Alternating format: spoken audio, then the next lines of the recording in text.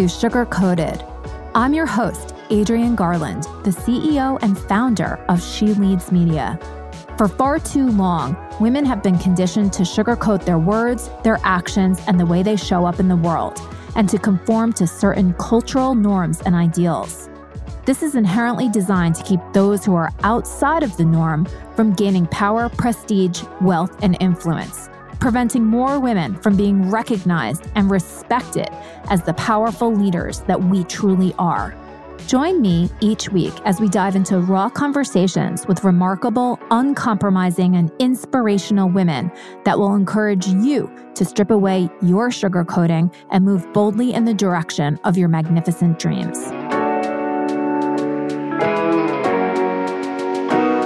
Hi, everybody. Welcome to Sugar Coated. I'm your host, Adrienne Garland, and I'm thrilled to be able to share my guest with all of you today. Her name is Ramona Cedeno, and she has a long list of accomplishments, some of which are that she's a CPA, a CFP, a CGMA. She's the founder and CEO of Fibric, which is a fractional accounting and CFO service firm. She's the podcast host of In Great Company and also an author. She is super obsessed about financial empowerment, and I cannot wait to dive into our conversation today. Welcome to Sugar Coated, Ramona. Thank you, Adrienne. I'm so excited to be here with you and having this conversation.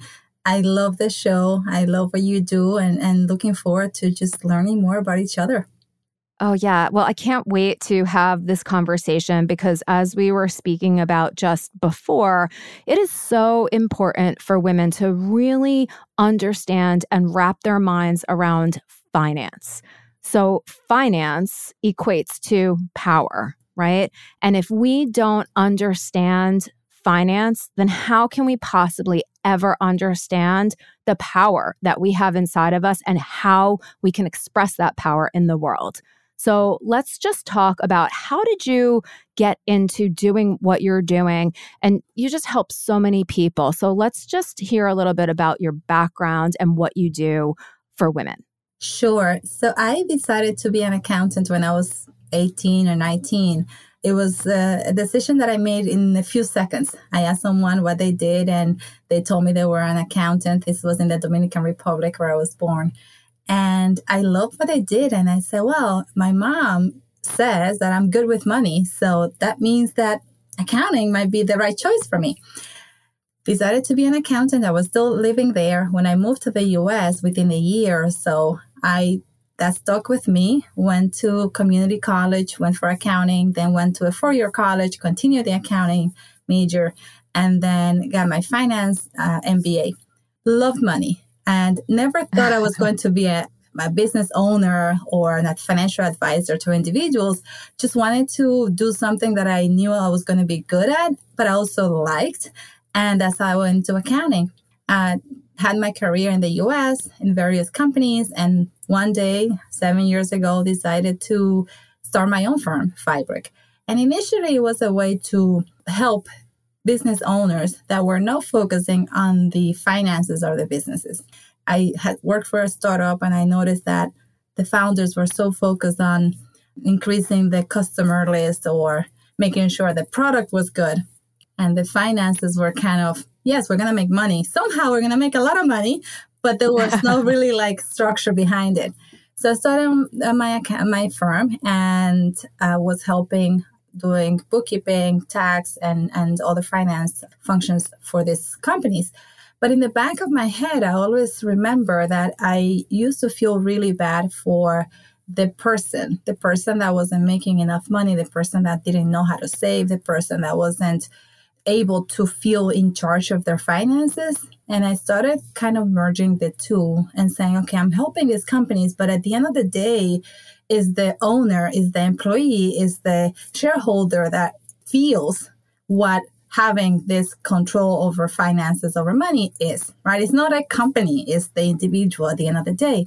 So I kind of started using my expertise and experiences with personal finances, and I merged them into my business, my core service. I had also gotten my certified financial planning certification. So I had a lot of education in the personal finance field. So I'm merging the two. And the way I help my clients is and my community is either through my services and educating them as they are using our accounting, tax, or fractional CFO services.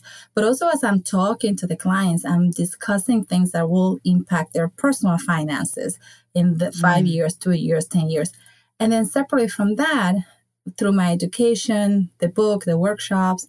The book, by the way, it's called Simple Choices, Big Rewards in Money. And the idea is to help everyone that crosses my path to feel, like you said, have power. But it's not a power that is negative. It's a power, it's the feeling in control of what they have, what they can do, and how they can help others with the money that they have, the money they can make. And it doesn't mean that you have to be a millionaire or billionaire. Hopefully we all are. But it's not about that. It's about the feeling that you have towards money. Gosh, I love that so much. And it's so true. I love what you said about, helping companies. Yes, right? Because ultimately, hopefully, companies are there to help and support individuals. But truly, a company is made up of human beings. And so even the people that are working for some of these companies, sometimes they don't know what the company is offering to them as far as savings plans and things like that. And then just earning a salary in general, where so much of your money goes to taxes and other things. There's so many different strategies that you can use, whether you're an employee of a company or if you are an entrepreneur and trying to manage your finances and, pay yourself and everything. There's just so many ways that you can, make sure that you are very cognizant of your money and your money situation, and then how you can use that to help further its growth and hopefully by that further your own, like you said, power or, empower yourself to use the money that you're earning toward whatever end it is that is going to make you feel joyful and happy. So since we're so focused on women entrepreneurs and helping them to truly understand money, finances, personal and business, what are some of the things that you see where women entrepreneurs are maybe not setting themselves up for success from the beginning when they're starting their companies? I find that women sometimes feel threatened by the financial aspects of their business. Sometimes is that they have grown up believing that they're not good at math, they're not good with money, or they just believe that they're more creative than practical, right? So it's a belief, and some of what I try to teach the clients or those that attend workshops or read the book is that we should start with changing the way we think we are when it comes to our money. What we believe we can do, what we believe we cannot do, sometimes it's not true until you actually verify that is the fact. But women that start a business a lot of times get stuck on the financial aspects of it. Now, that's not the only thing, right? Having a business it has so many different components that you need to take care of to make it successful. The marketing, the relationship with your clients. But if the financial aspects are not taken care of from the beginning, it is very rare that a business is going to be successful, at least not without like very big bumps. So when business owners, female business owners come to me and they have this amazing idea and they are ready to go out and develop this amazing event or start this digital marketing firm, and we start talking about so how are you going to price your services? What is your revenue model? Or do you have enough cash to deliver this amazing project that you have in 2 months? They freeze, right? And it's sad to see that. It was concerning to see that such a big factor of business success is not thought through by the business owner. So if I want to summarize what you were asking me is that I think it's lack of planning, financial planning, forecasting, projecting what the financial side of their business is going to be. That is what I see as the biggest factor getting in the way of them being successful. Yeah, it's really unfortunate because I do think that, and this is a generalized statement, but I do think that women are actually amazing planners, right? So, and especially being able to see things out into the future and then adjust for them today. We are so good at knowing, what's going to happen and how we can, have 3 different avenues to go down should, something happen in the future. I see that very much so. I have 2, well, they're not teenagers anymore. Well, one is, but young men in my house, and even my husband sometimes doesn't necessarily know how to think, 25 steps ahead. Like I'm always thinking about all of the things that could go wrong and trying to adjust for them. So I don't necessarily think that it's lack of planning, but I think that what happens is because they are so fearful about the financial aspect of it that they almost block it out. Yes. Right? Yes. It's like, it's a big barrier. Yeah. Yes. And that's what I meant. It was more on the financial side because I can use myself as an example. I'm a woman. As much as I am a finance expert, those characteristics are going to be there.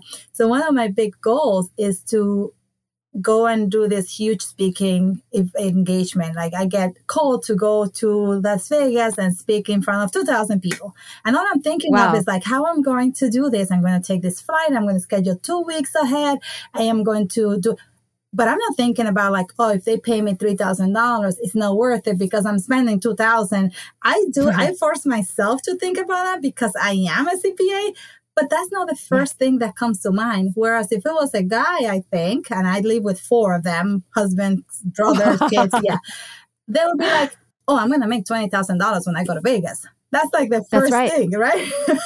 Yeah. Yeah. And you know what? It's so funny. I don't know that it's necessarily, the manifestation part of it, which maybe it is.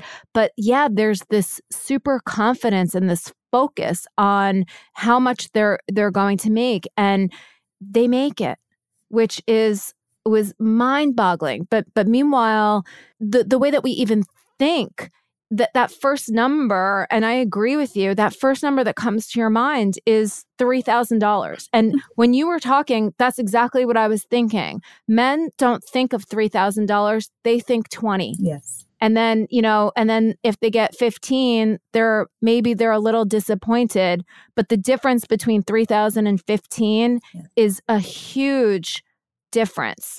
And so one of the things that, I know it's about mindset and your goals and not accepting less and all of that. And I think that that's a huge collective thing that we must all do as women. But, how do we put ourselves in that frame of mind? And maybe it's just thinking, well, what would a man ask for? And putting ourselves there. How do you suggest that women elevate ourselves? Because we can't afford to just step up, right? We can't just say, okay, instead of 3, let me ask for 5. Right. No, we need to, what's the word? Like, jump to that level and stay there and sit there and feel what that feels like. What do you suggest women do to be there? I believe it's going to take many, many, many years before it becomes the norm for us to think differently, right? I see that we have accomplished a lot in some areas of our lives where we're like, oh, we don't accept, people X gender to treat us poorly or people to walk over us. We have come far now where we are like not hesitant, but we are cautious about getting into certain situations because now it is known to us that we shouldn't accept certain things, right? But when it comes to the way we define our self-worth financially, we're not there yet. And I think it's not going to come naturally for a while. So I believe the only way right now is to, if we can think of it on our own, is to ask other women who have gotten to that place, to that level where they are asking what they are worth. How do you do it? Give me some tips. Look up to them, follow them, see how they are handling their career paths. That's the person in the situation. What other women can do is help those women that are not there yet. So if I see a woman that is going to do a speaking engagement or is working on a proposal for a big project, if I have more information than she does, I should give her advice. Don't jump in and give the first price that comes to your head. Don't ask for the first $3,000 that you think. Let's plan this out. Let's figure out what is the market paying? What are you giving, bringing in that is adding value? Do not just say, yes, I charge $3,000, I charge $5,000. Do a more comprehensive, think through and get some data before you jump in.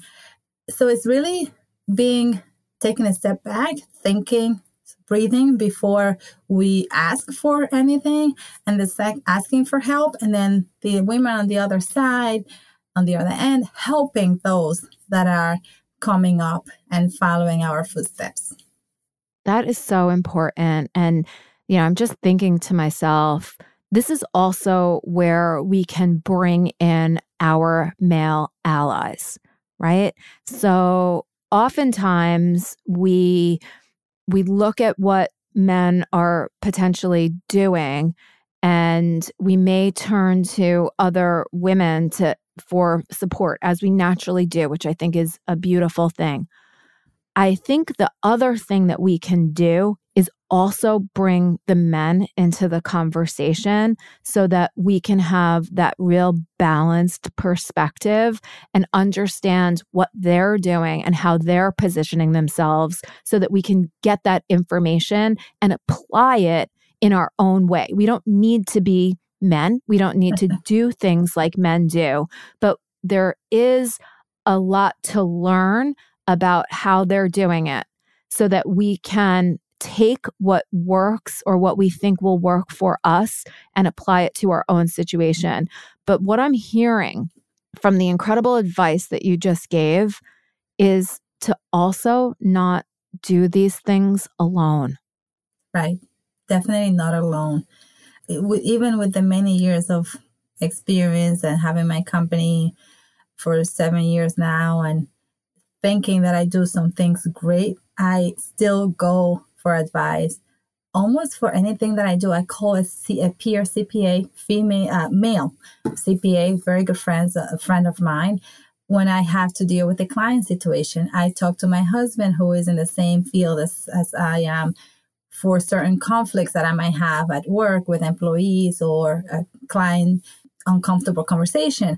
I talk to my son sometimes when I have to do some marketing, and I'm like, should I say this? So don't do it alone. I think that's very good advice. And guys and men are great source of advice. And I think that we should always reach out to get the two perspectives. Two perspectives. I go to, a guy for some things, and then I ask the girl, how would you do that? It's interesting. And then you're like, well, which one do I do? But, right. And it's taking what works and applying it to your own situation. Yes. I do think that there was this shift where we realize that men are sort of winning, if you will, right? When it comes to money, finances, power. And so women tried to look like, act like, be like men. And that worked for some, but it didn't work for the majority of us. And so it's like we swung in the other direction and started, which I think is also a beautiful thing, creating these communities with other women, but we were all sort of in the same situation. And so when you're all, experiencing the same issue and you're kind of caught up in the issue, in the problem, and you see that the existing solution isn't working for you, it's hard to outthink yourself and that collective thinking, right? That group think. So now, and especially even with this conversation, it's like, how do you pull that back into the middle and learn from both so that there's a new way forward. And I hope that is what more and more women are doing. It's something that I'm trying to do in my own business, being very mindful of that, because I do think that there's collective wisdom that we need to use so that we can move forward. Definitely. I think the female focus, women focus groups, communities are great because there are topics that we naturally feel more comfortable discussing with women first. But I have worked with men for so many years. A lot of my clients are male, and I have gotten great advice and support from male counterparts, from male customers. I have my best advisors have been male, just coincidentally initially when I started my business, or maybe because there were so many of them out there. Yeah. So it's great to have them. And I think that having that balance of, okay, I have a lot of women that are partners, friends and advisors that think like me, right? And sometimes told me a lot of what I am thinking, they validated. And then I have the men who will say, but no, you're not thinking about this right. Be cautious. Or, no, you should do this. When I tell my friend, my CPA, my peer CPA friend that I told you, how much I'm charging for a speaking engagement, he goes, Ramona, I already told you, we need to go to the next level. And I'm like, I love the sound of we. So I like him. I know, yes, he's amazing. So yes, you need both. And I think that isolating or leaving one group behind because we don't think they will give us what we need in the moment that we are in the stage that we are in business or career, that could be a mistake. Yeah. I want to shift focus for 1 second. So you provide a service, a fractional CFO type of service. So for other women who are starting businesses like this, oftentimes we do start businesses out of what we know, whether that's, marketing, finance. We begin with maybe as a consultant, we offer services. And then what I see is we get to a certain point in our business where we can't almost grow anymore unless we start hiring staff.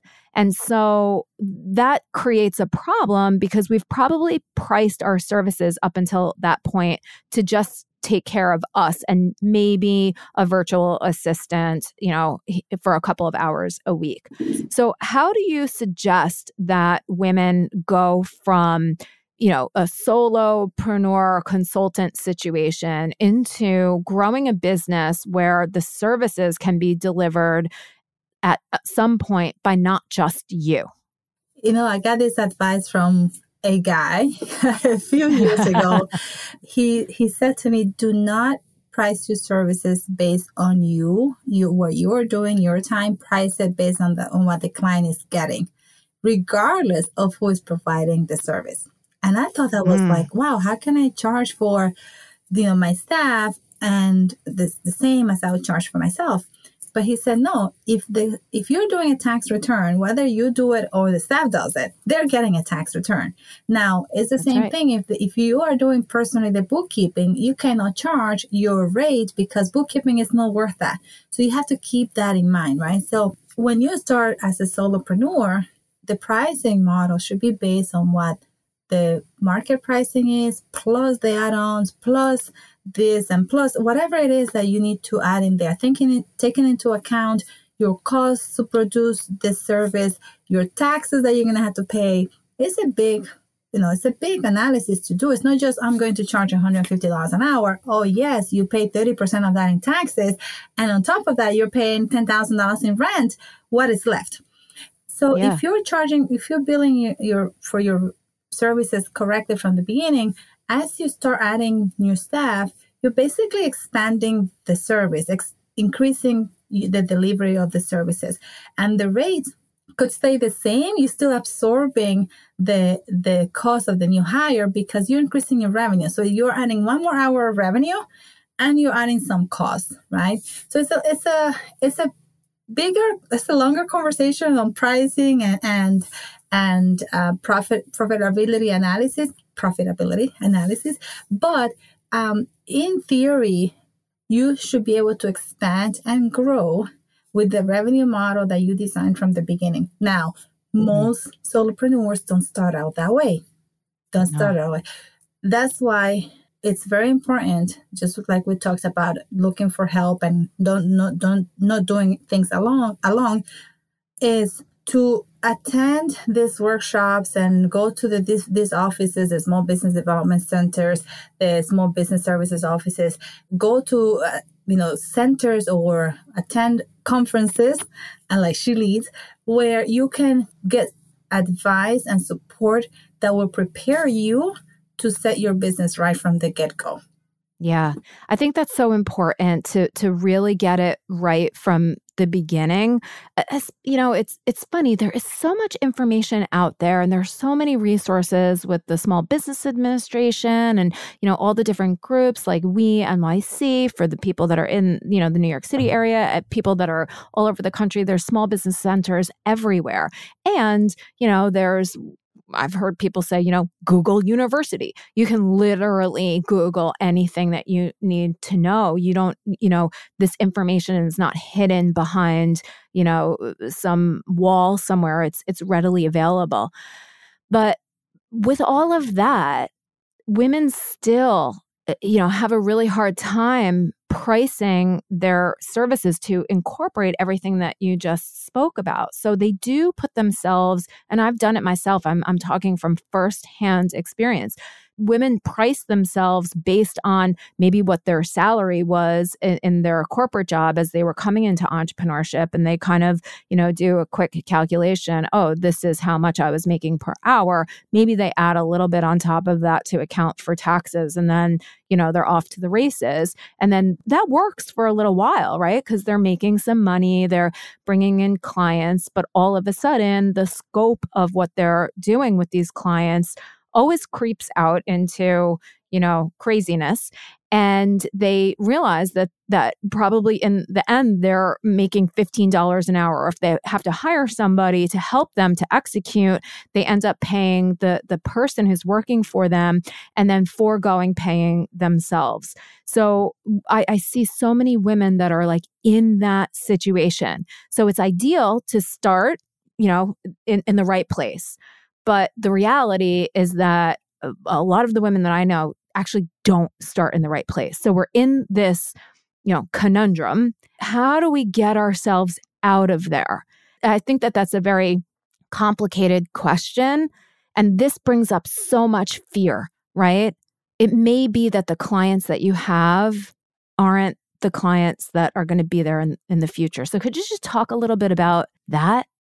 Yes, we all go through that. And it is a complex question, a complex situation, but we as business owners all go through that. When I started Firebrick, I started as a consultant. I was consulting for a larger firm, and I remember getting that call to go for an interview with them. And I was at a conference similar to the one that you're having soon, She Leads, and there was another fractional CFO there, a guy. And I asked him I said, I have no idea how much to charge them. And he told me what he was charging. And I thought that was great. And since then, I always ask other accountants, other CPAs, other controllers and CFOs, what are their fees? If we have, developed a relationship, we can talk about these things openly. So I always say share when it comes to money. Share, be open so that you can hear others give you their advice and feedback. But when I started my pricing 7 years ago, it's not what it is today. And it was really hard. Even though I was pricing okay based on what another guy was pricing, 3 years in, I realized that I wasn't up to market, right? And it was really hard to make that change. And the way you said something that is absolutely right. You might have to let go of some clients. Those clients that have been with you for 5 years that are paying beginners pricing, you need to bring them up to current prices. And if they don't agree, unfortunately, it might be time for them to find another provider. But the easy, I think the low-hanging fruit is when you get new clients. Realize soon when it's time to change your pricing and change it immediately for the new clients. And don't fall in the trap that you fell in the first time of underpricing your services. Just go. Yes. I always suggest to do like a test. I know in marketing they do all this testing. Oh, let's do it one way. Let's do it this other way. With pricing, you can do the same thing.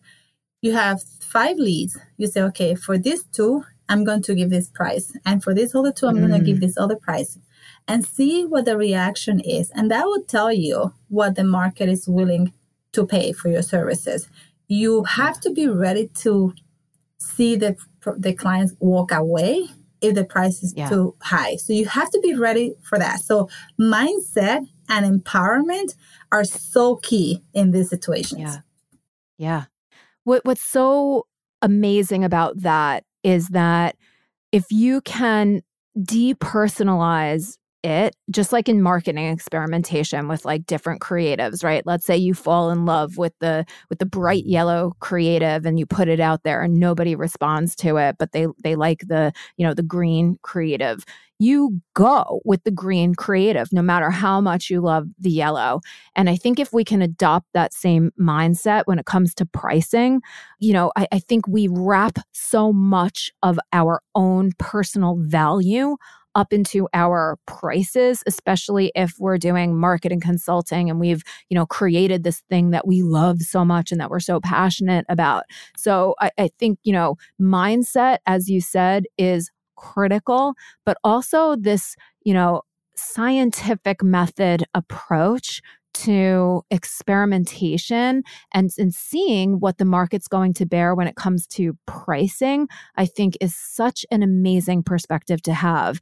And it just reminds me, I came out of the corporate environment, and even though I loved all of my jobs and I learned so much from them, I never had the same level of I wasn't invested as much in whether a price was this or a price was that, or the offer was this or the campaign was that, as I do for my own business. And I was, I think, a little bit more successful, if you will. Plus, there are so many more resources in corporate than I have been with my own company, especially on the marketing consulting side, because it's so personal. And there's so much of me that is wrapped up in what I do because I love what I do and I want to help people. And so I end up devaluing myself by giving away way, way, way too much. And it's a hard lesson that I've learned. And I'm not afraid to talk about it. It's a mistake that I made, but there's always the opportunity to correct and adjust. Yes, and I think that is very common in this service providers and female service providers, is to offer our services, our advice for free. And again, 7 years ago, I was in an accountant's office in Scarsdale. He was a CPA with 30 years in business. And he said, I don't charge less than X for a tax return. They're getting me. I am not going to do that. If they talk to me for 30 minutes, they're paying for 30 minutes. Yeah. And I didn't do that from the beginning. But I do believe that if you think of what you're doing for the person on the other side, like if you think of how you're making their lives better, that has a value. And if they're willing to pay for that, why not bill for that, right? Like if someone told me right now, I will get you a client around the corner, I'm like, oh, great. I'll give you $2,000 for bringing me that client, right? Like I don't have to go out and market. So don't feel guilty. Exactly. Don't feel guilty about charging and about asking for pay. It's because the other thing is, I tell a friend that goes through this, is always giving free advice and always busy and doing extra for his clients that are not paying for it. I say, think of the time that you are investing in that person, or those 5 people that are so time consuming. think of that time, what you can do with that time for 20 other people by doing less, or for yourself, right? So don't give your services for free, and don't overspend your time on some clients that might not be effective in the way they use your time. Yeah. That is, I think, the most beautiful message to end on, right? Don't give away your hard-won value to someone else that's not willing to sort of pay for that, and also be willing, if the other person doesn't see that value, be willing to move on. No hard feelings at all. It's just that it's not right. So how can people get in touch with you, Ramona, and hear, more about all of the wisdom that you have to share, and then come to your workshops and events that you put on? The best way is to connect with me on social media. I am very active on LinkedIn, Facebook, Instagram, and also the website is fibric.com, where you can sign up for a free consultation or just add your name to our newsletter, where we share all the events that are coming up each month, the podcast announcements, and actually the show is a live show stream on all platforms. And yes, if you connect with me and send me private messages, I respond personally to all my messages on social media. Look forward to hearing from all of you. And remember, take control of your numbers, take control of your money, because the more empowered you feel, the happier you will be. Ramona, thank you so much. It has been a joy speaking to you today. I'm going to take a lot of your advice and apply it. So thank you so much for spending your valuable time with me here today. Thank you, Adrienne, for having me. I love the conversation with you today. Oh, thanks. Me too. Take care. You too.